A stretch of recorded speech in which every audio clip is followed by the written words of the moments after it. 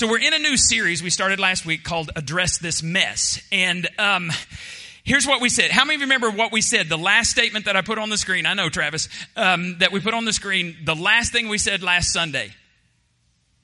All right, we're going to help you out because you weren't paying attention. I know a mess when I see one because I am one. All right, say that. Dude, I didn't think you could be any worse than the first service, but that was worse than the first service. All right, let's try again. All right. We agreed that we're all messes. Life is messy. And that every one of us is a hot mess in some area. If you weren't here, be sure and get the CD or you can get it from our website as well. All of our sermons are on there as well.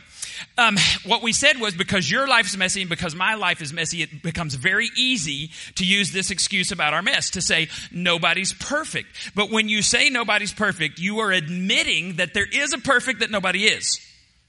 Right? How do you know what imperfect is unless there's a perfect standard to judge it against? There is a standard. I fall short.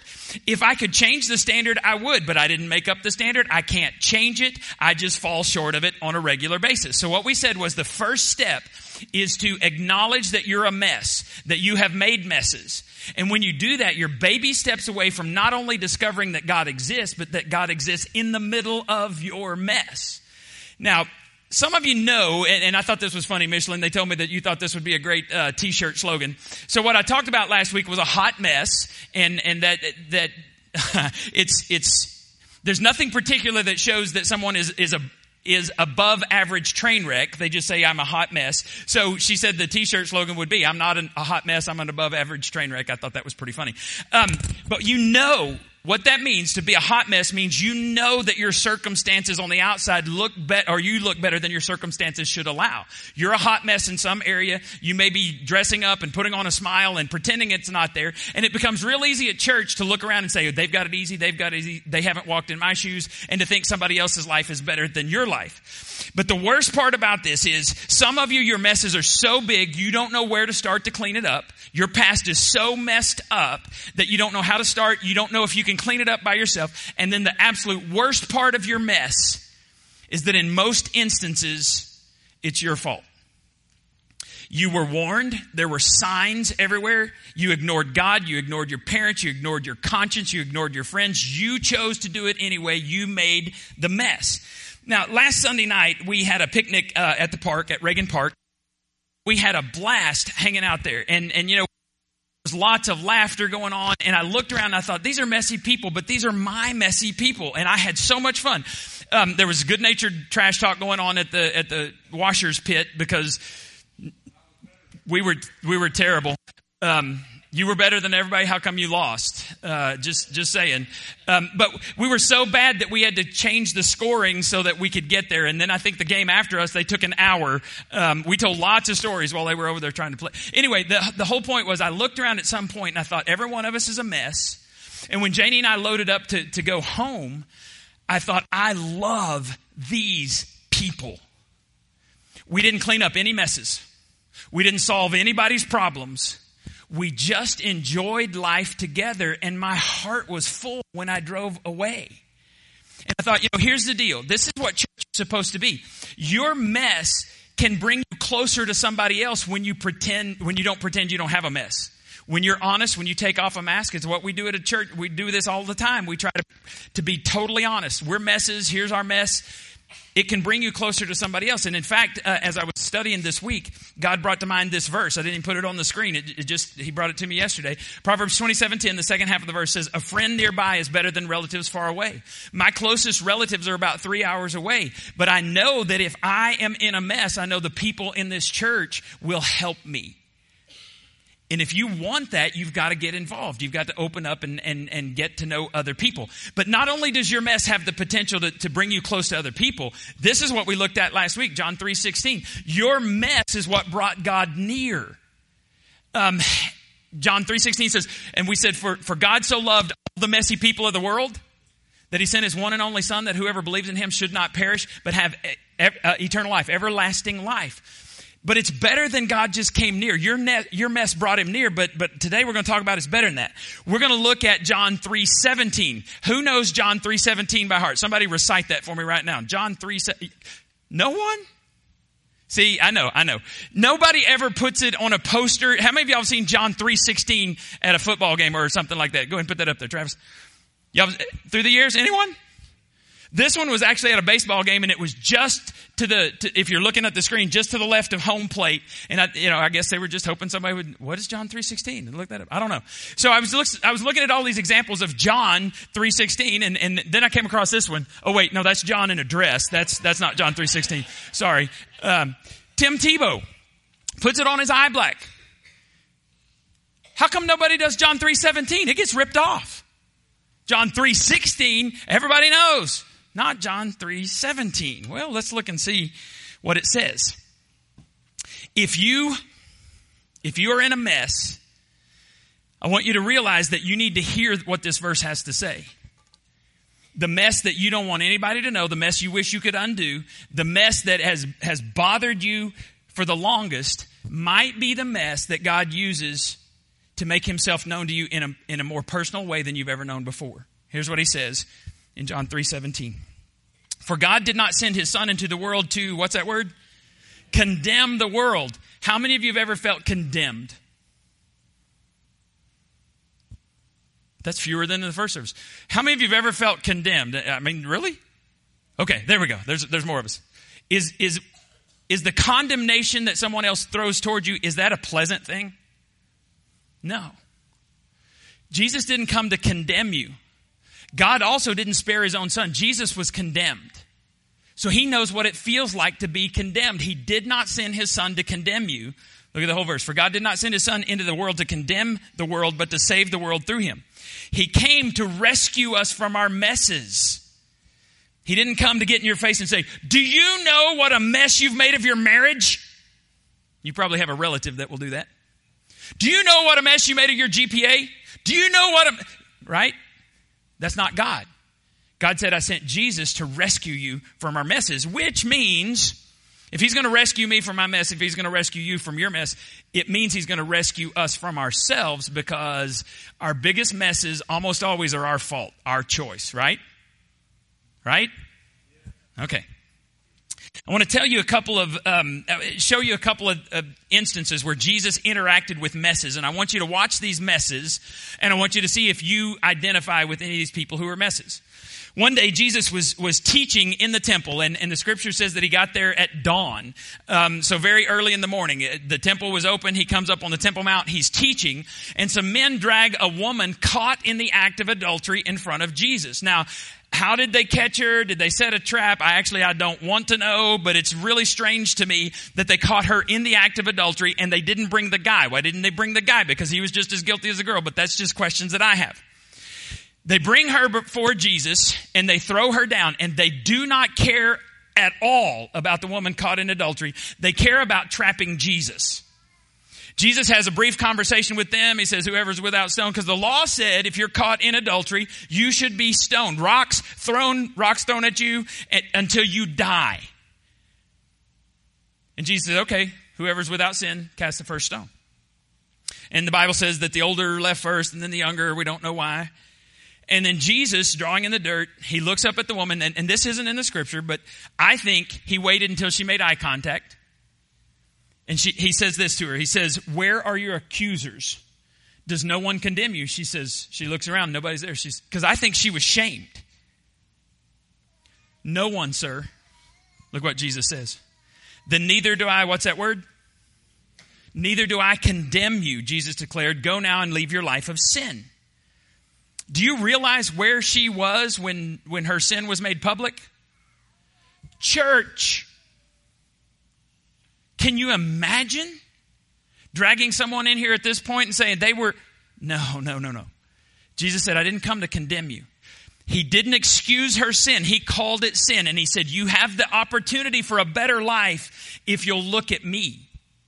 Jesus is telling you the same thing. You have the opportunity not to be identified with your mess, but to be identified with Jesus. But you have to look at Jesus, not look at your mess, not look at your accusers. Another time, Jesus was walking along a road in Jericho. Janie and I got to go to Jericho when we went to Jerusalem, Israel last year. And Jericho is kind of a weird little town. It's not very big and there's not much there. There is an archaeological dig where they show you that, when Joshua came into the promised land and they attacked Jericho and the walls fell down, they are digging all that stuff up. And it's pretty fascinating to go out there, but really it's just mounds of dirt with holes. And there's a little sign that says, this is what we found. And, so it really was kind of boring. And then we went by, the tree where they say this is the tree where Zacchaeus was. So Jesus is walking along this tree, or walking along the road, and he comes across this tree and he sees a tax collector in a tree. He's never seen a tax collector in a tree. Right? And so he's in a sycamore tree. Did I get him out of order? Yeah, my bad. So he's up in a sycamore tree and Jesus looks at him and he says, come down. Okay, so here's the deal. A tax collector, there were acceptable jobs that a guy could have if a dad was going to marry his daughter off to that guy.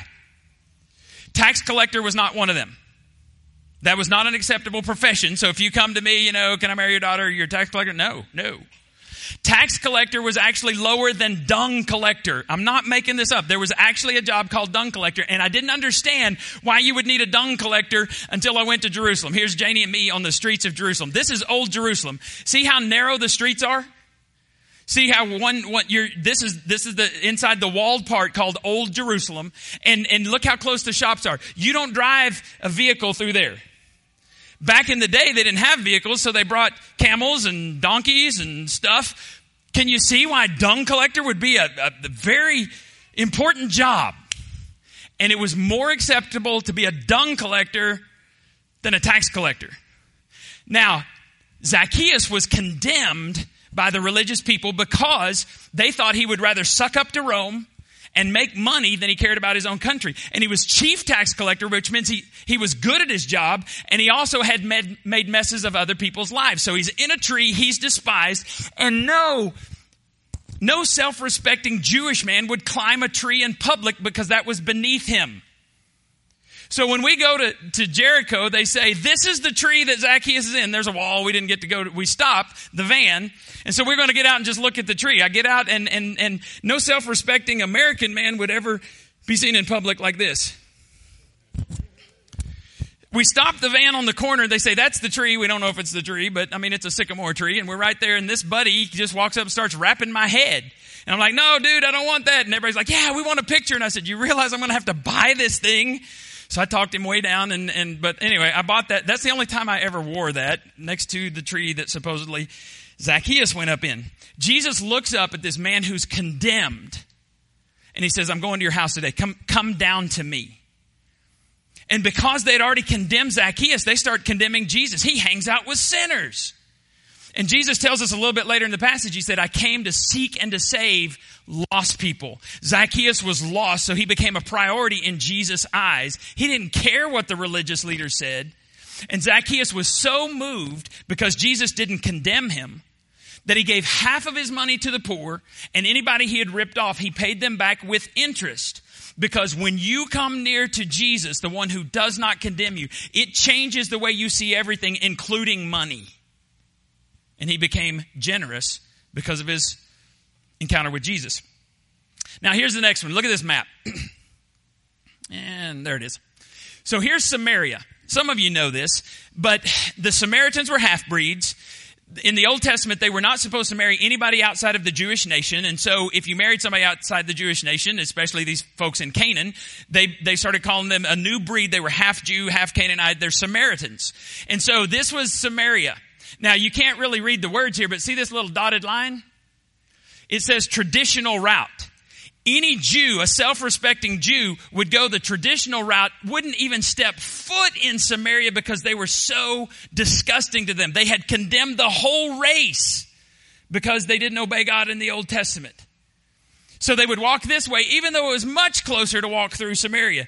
Jesus one day leaves from Ephraim and goes up here to Jacob's well.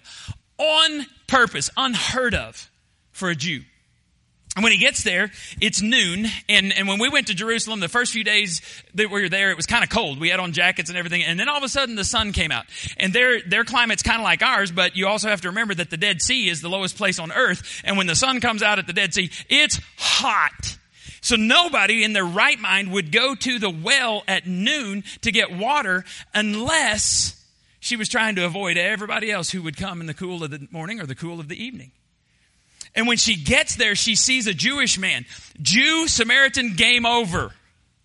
Rabbi, woman of ill repute, game over. She didn't expect him to look at her, maybe sneer at her. She never expected this Jewish man to speak to her, but Jesus came for this purpose. And he talked to her. He knew everything about her. He knew that she had been married 5 times and that the man that she was living with now was not her husband. They have this whole long conversation, and every time it'd get a little bit personal, she would steer the conversation somewhere else. Some of you are really good at that. When it gets personal, let's change the subject. So at one point, Jesus is talking to her, and she says, hey, change the subject. I know that Messiah is coming. And Jesus goes, I know, I'm him. You need me. See, to the woman caught in adultery, he says, look at me. Look at me in the eye. I don't condemn you. Zacchaeus, he says, come down. I'm going to your house.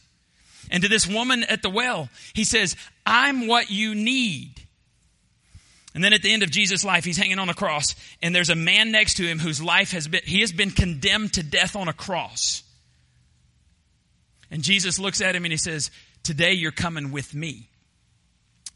You need to hear one of those messages I feel today. Look at me. Look at Jesus, not at your accusers. Come down to me. Let's go to your house. You need me, or you're coming with me.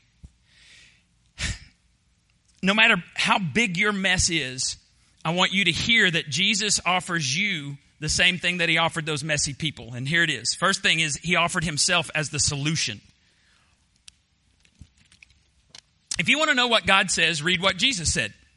If you want to know what God is like, look what Jesus did. Because Jesus said, I am the Father of one. And Paul told the church in Colossae, he said, Christ is the visible image of the invisible God. Jesus is God. And what do we learn from Jesus about messy people? Here it is. He invited messy people to follow him while they were still messy. The biggest lie I hear all the time, the lie from hell that people believe is they have to clean themselves up before they come to church. I can't be a mess and come to church. That's not the way Jesus did. In fact, you can't clean yourself up enough to be acceptable in God's sight. God had to send Jesus to intercede for you so that you could be acceptable. Then he looks through Jesus at you, and that's how you become acceptable to him. Right after the woman caught in adultery, Jesus said these words. He said, I am the light of the world. Because if you're in a mess, if you've gotten yourself in a mess today, you're in a dark place, you need a light. We talked about last week, Jesus' followers were called the way. Jesus said, I am the way, the truth, and life. He didn't shun messy people. He intentionally sought messy people out and said, follow me, and I'll get you out of this mess. He says, I am the light of the world, whoever follows me. Because isn't it true that you didn't get into your mess by following Jesus?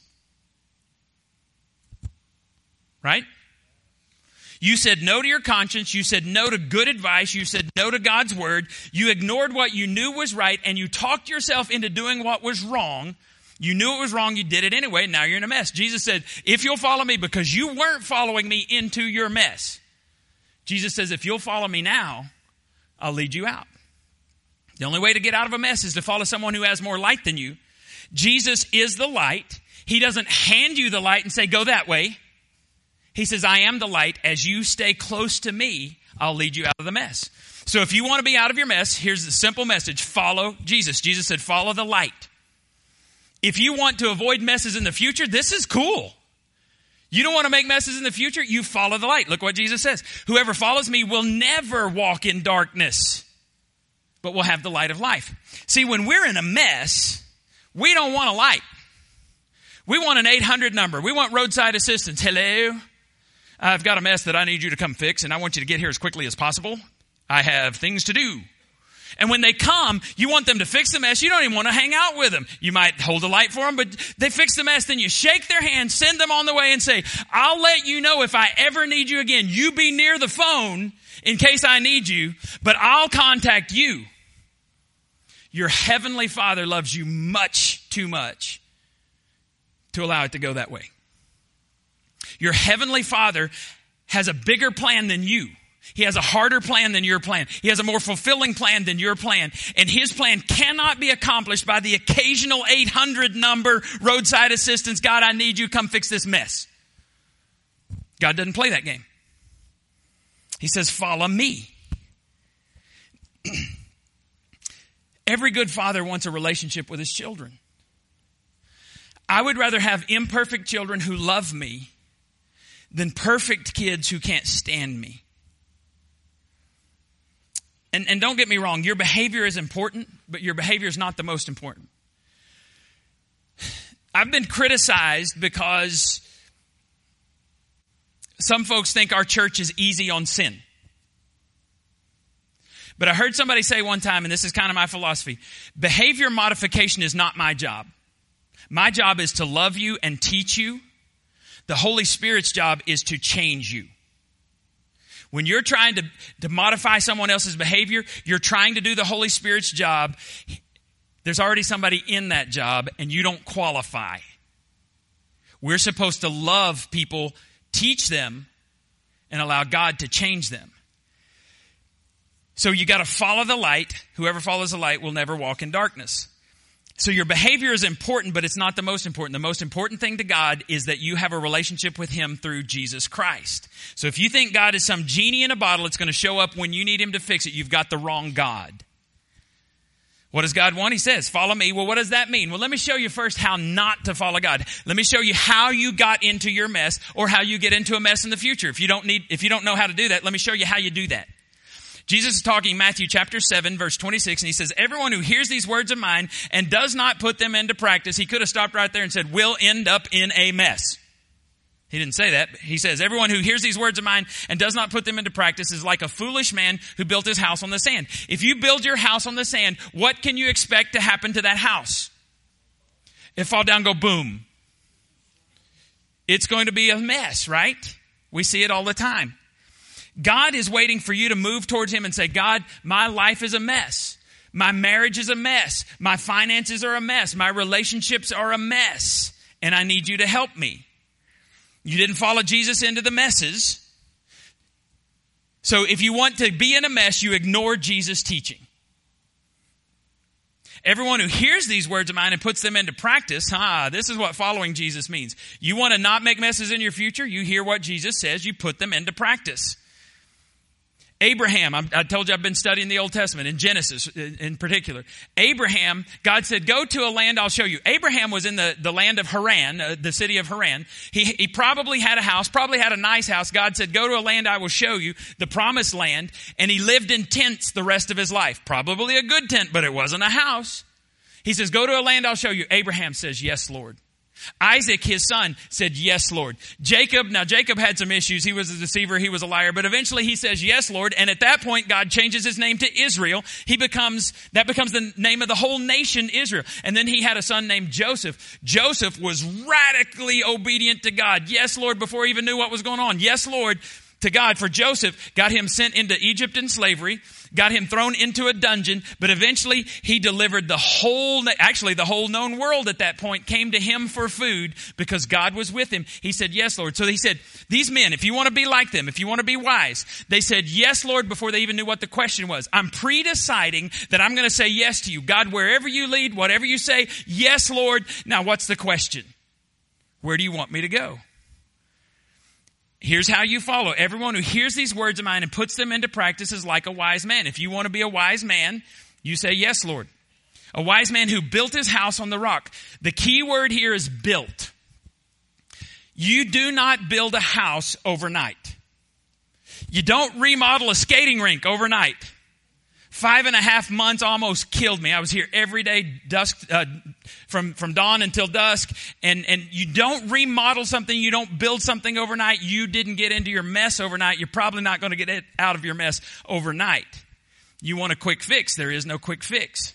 If there was a quick fix, you'd be right back in your same mess again.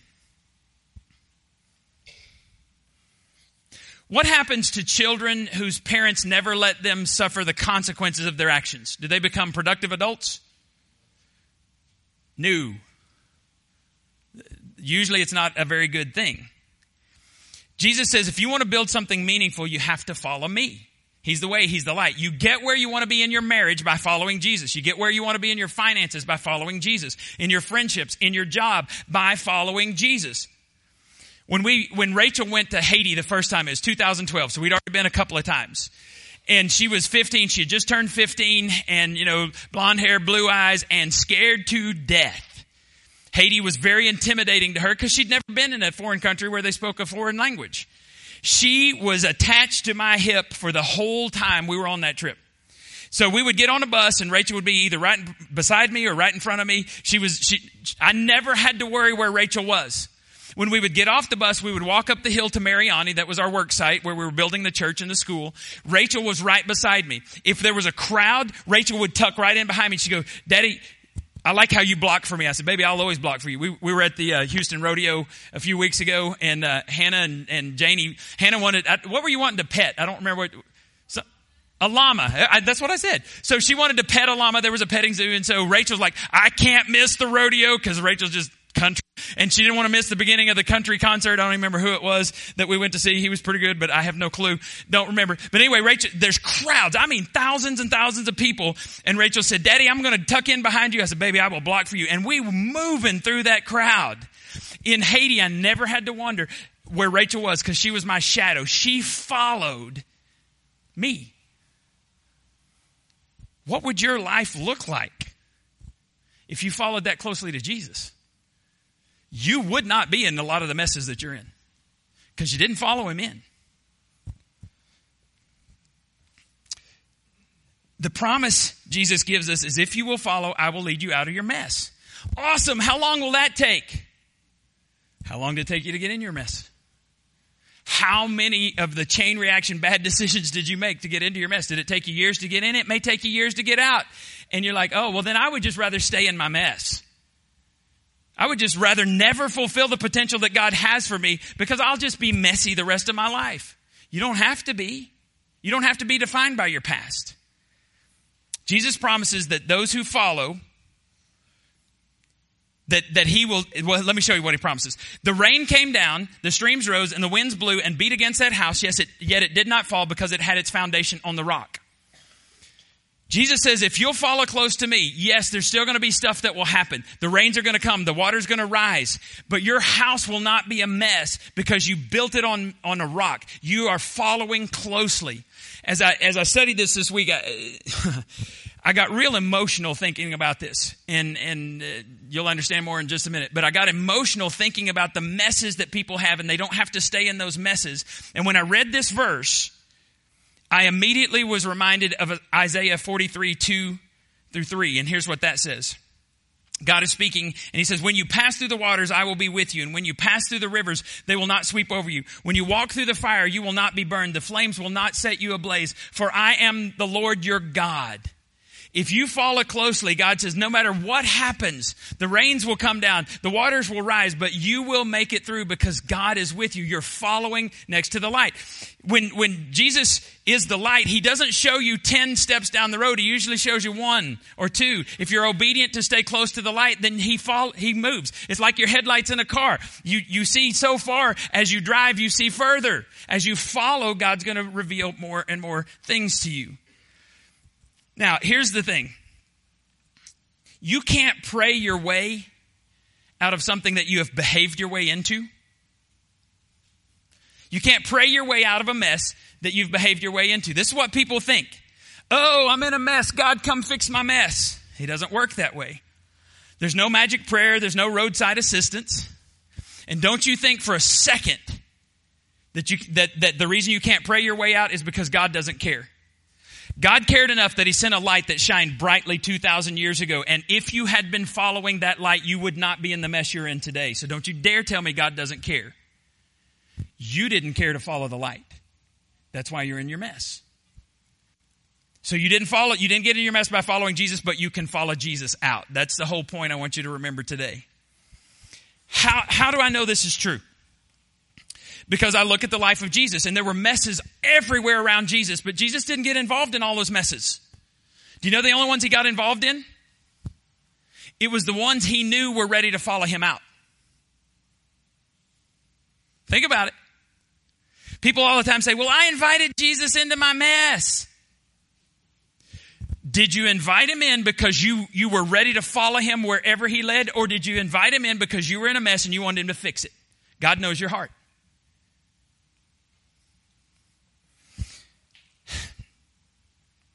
I'm not just giving you preacher talk today. This is really meaningful, and I want to prove it by this. Now, don't write this down. Your 4 blanks that are coming up, don't write it down yet. I'll give you time to write it down in a minute. But I want you to respond verbally, either grunt or say yes. If you're real old school, you can say, oh, amen. I don't know. You respond in some way. If this is your story, you respond verbally, all right? Here it is. I messed up. I gave up. I looked up. God showed up. How many of that's your story? Let me hear you.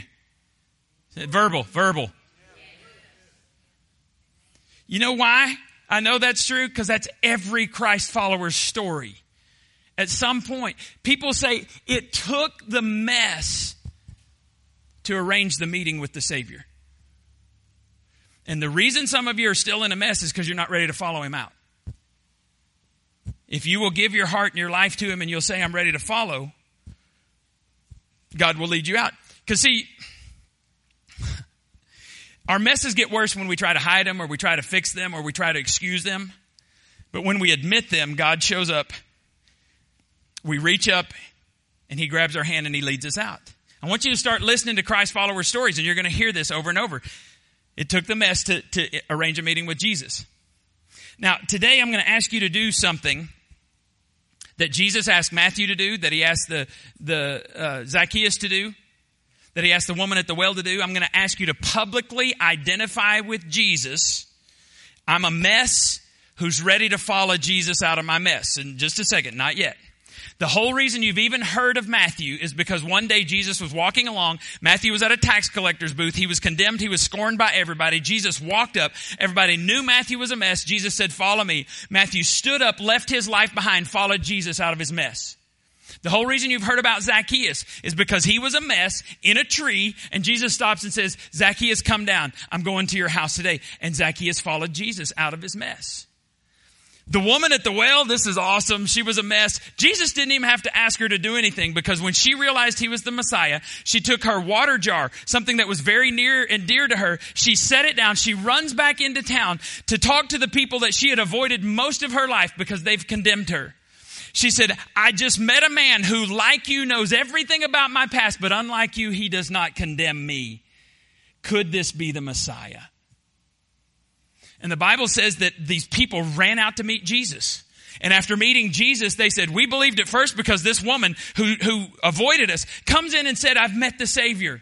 They said, now we believe because we are here with you. And they followed him out of their messes. So we're going to do something that's a little bit different today. And I'm going to ask you to identify publicly.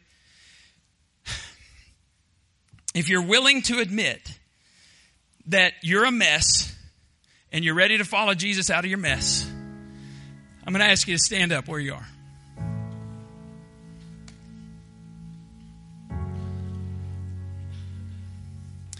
And if you want me to pray about your mess, I want you to write on the back of your card. And I want you to come up here and lay it on the altar as a sign publicly. I'm following you, Jesus, out of my mess. We're going to listen to this song. You can stay there. You can come to the altar. Whatever you need to do to identify with Jesus. When I walk through deep waters, I know that you will be with me. When I'm standing in the fire, I will not be overcome. Through the valley of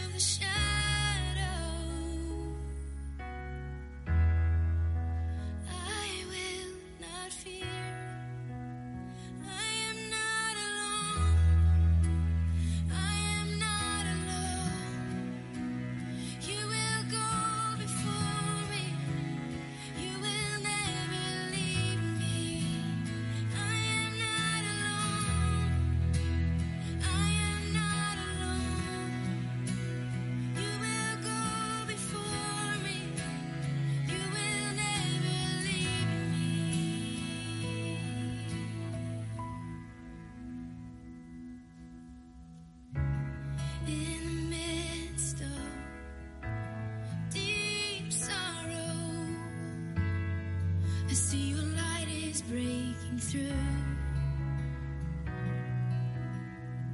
the dark of night will not overtake me.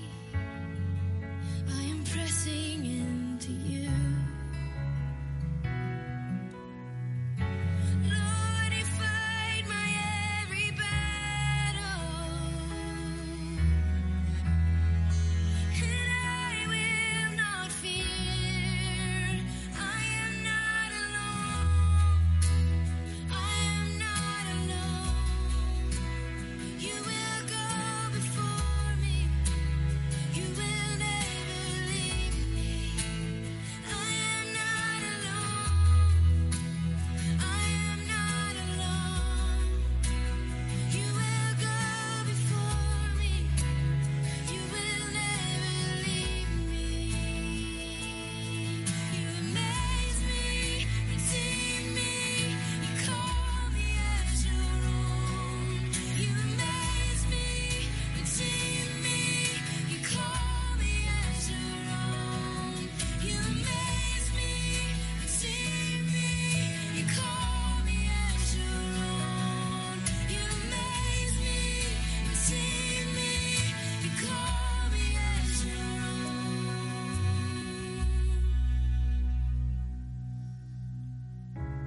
You're my strength, you're my defender. You're my refuge in the storm.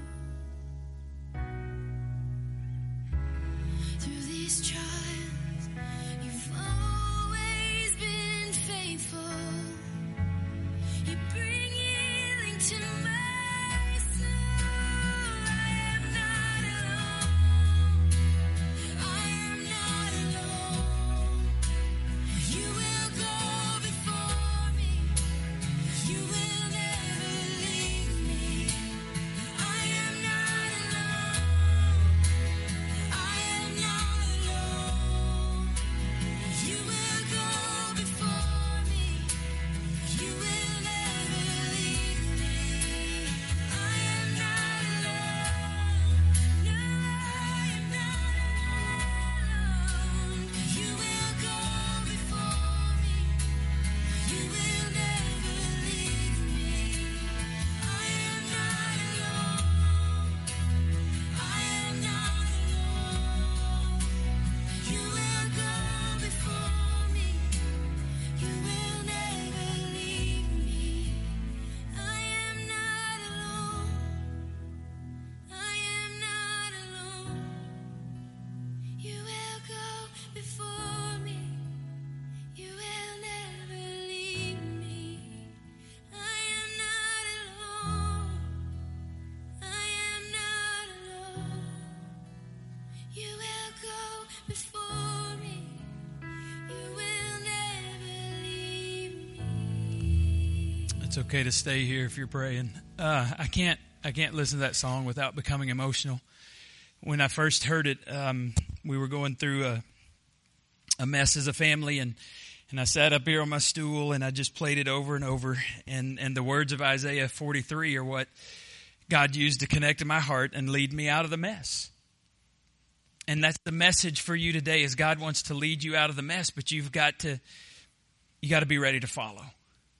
So I'm going to have the guys play the video again. If folks want to stay here, that's awesome. If you want to stay in here, that's cool. I'm going to ask you to leave silently if you're going to be dismissed, and don't talk till you go out there, because God is working on people in here. Go ahead, guys. You're dismissed.